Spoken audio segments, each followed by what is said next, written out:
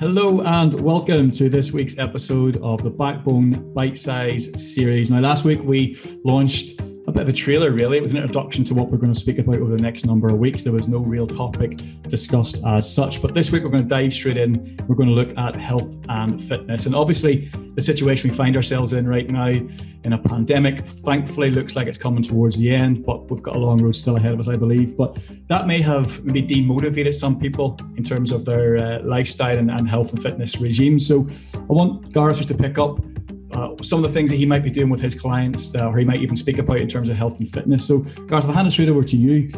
How should people approach it right now then with health and fitness, and why do you think they struggle with it? Well, first and foremost, I think it's an extremely important thing to still be doing during lockdown, to still be maintaining. Now, obviously with the restrictions, we are restricted in what we can do.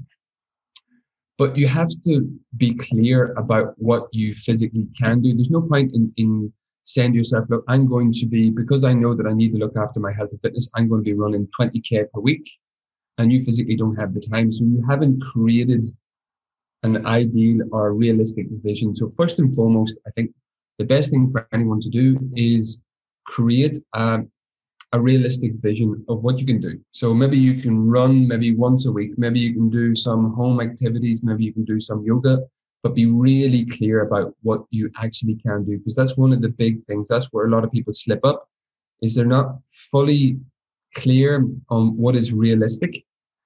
And then they go to do the thing that's in their mind that they're going to do, and then they realize that they can't do it, and then they don't do anything at all. And then over the next few days, they don't know what to do afterwards, because they had this idea that, oh, I was going to do this thing, and now they can't do it. And so they don't do anything. And like we said, it's extremely important that we still do something. Do you think those apps like Strava and the fitness app that I have on my phone via Google, do you think sort of they could help to motivate somebody, or at least allow them to sort of track progress a little bit? Yes and no, and I'm going to explain no as well, because I think it's really important. So yes, because there's a little bit of accountability with regards to apps, and if you can get the notifications in, it's going to say to you, hey, you have to do your workout now. The reason why I say no, and this is something that I've been looking into really recently with regards to being a performance coach, is energy. And I think we've talked about this before, Guy, the fuel tank, and having a fuel tank, right? And so, and we'll talk about this again when we're doing the intellectual life, but it takes energy to have a thought. And it takes energy to think about your friends. It takes energy to think about whatever it is. And if you've got your phone and you're tracking something, and then you get a notification, and then you go and do that, and you look at that notification, and then you look at where that's going, and then you read that email. First of all, you become distracted as to the task at hand. So you start to multitask. But then you've actually less energy when you get back to the task at hand, because you've allowed that energy to go somewhere else. So yes, if you can single task while doing that thing, then of course do it. But just be careful that it could be a big detractor and a big distractor. Yeah, it's not always the thing that's going to keep you positive. What I find with some of the stuff that I see on Strava, I like walking. I went on a 20K walk on Sunday around the triangle. It took me I think 3 hours and 50 minutes or something like that with a friend. But when I got back and I put it on Strava, there was something inside me that kept saying, check Strava to see if anybody's liked it, or look for what everybody else has done. And have I walked further than such and such did last week? Like, I was comparing myself to other people before I even knew what the other people had put up. And I noticed that I was doing it during the day. This is the big thing.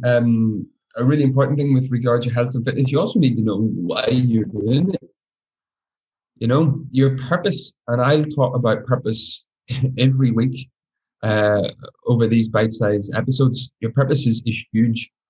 And if you're doing let's say, we'll take you for example, if you're doing your 20K walk, simply because of how you believe other people are judging you or looking at you, eventually when the going gets tough and it's raining outside or something like that, you won't do that walk, because your purpose wasn't the right purpose in order to get up and go and take action. It's like when someone writes up their plan, and I get my clients to do this, put your health in, create your vision, of what you want your health and fitness to look like, and then put together a strategy in order to get there. And then they write down, 5K run every morning. And then one morning they wake up and they're a bit tired and it's raining outside and they don't do it. And then they come back to me and say, hey, look, it was all well and good, but then suddenly I wasn't following the strategy or the system that we put in place. And then I said, well, why do you want to do that? Why do you want to run 5K every morning? Because I want to look better. And that's the majority of the drive of most people with regards to health and fitness. That isn't strong enough to get you out the door when it is raining. Whereas if your purpose is because I want to be in the best physical condition I can to live the healthiest life I can, to be able to share it for as long as I can with the people that I love, that's a strong enough purpose to get you out that door in the morning. So when we're talking about what good health and fitness looks like, I'm not a personal trainer, so I'm not going to tell you what to do, but I can advise you how to be really efficient with it and how to get the most out of yourself when the going gets tough. Purpose is a big part of that. Would you say then that that's the case behind diets? Would you say that not having the right purpose is the reason why a lot of diets fail? Yeah, huge reason why a lot of diets fail. So let's look at diets first and foremost, and let's look at how most people try to maintain or change eating strategies or eating habits.